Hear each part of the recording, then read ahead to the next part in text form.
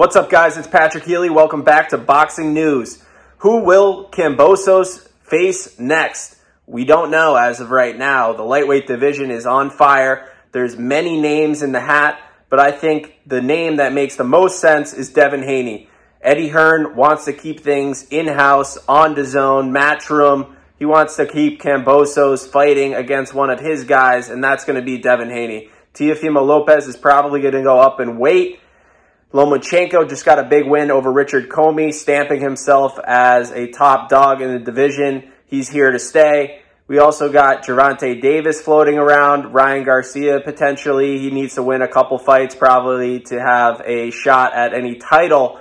But Kambosos, he has a lot of options. Probably going to be Devin Haney because they're going to keep it all under one roof like I just talked about. But the lightweight division, super entertaining right now. So many guys that could be holding the belts in 2022.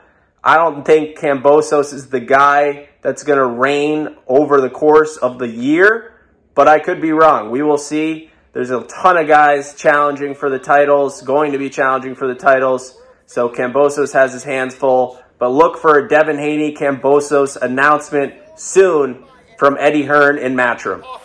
And my tip of the week this week, as much as I regret to say it, is social media. As young fighters coming up, you're going to have to start developing your social media. You're going to have to think about it as a professional page because promoters, fans, sponsors are all going to go look at it. You're going to have to grow it. You're going to have to have big numbers. You have to be very active. In addition to that, you're also going to have to keep your personal life, your jokes with your friends, your girlfriend, your this, your that. You have to keep it off there. You have to keep it professional. It's essentially going to be your business card, your website. It's going to be everything that what you want people to know about you, they're going to go right there. And if you have a big following, promoters will be that much more likely to sign you. I have a fighter, Daniele Scardina, European champion. He's got, I think, over 300,000 followers on his Instagram page. He actually makes more money in sponsorship than he does fighting right now because he has such a reach. Besides that, we have another fighter that's signed to Golden Boy. He was a high-level amateur, but never won any of the big tournaments.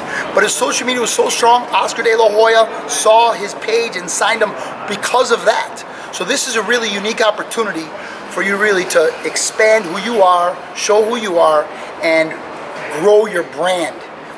Fighters never had this before. They just had to put tickets, seats, they had to fill the stadium. Now you have a much broader, you have the whole world. There's 8 billion people that potentially could buy your fight if they know you're there. So again, my tip of the week this week is grow your social media, use it as your professional platform to show the whole world who you are. I am the greatest.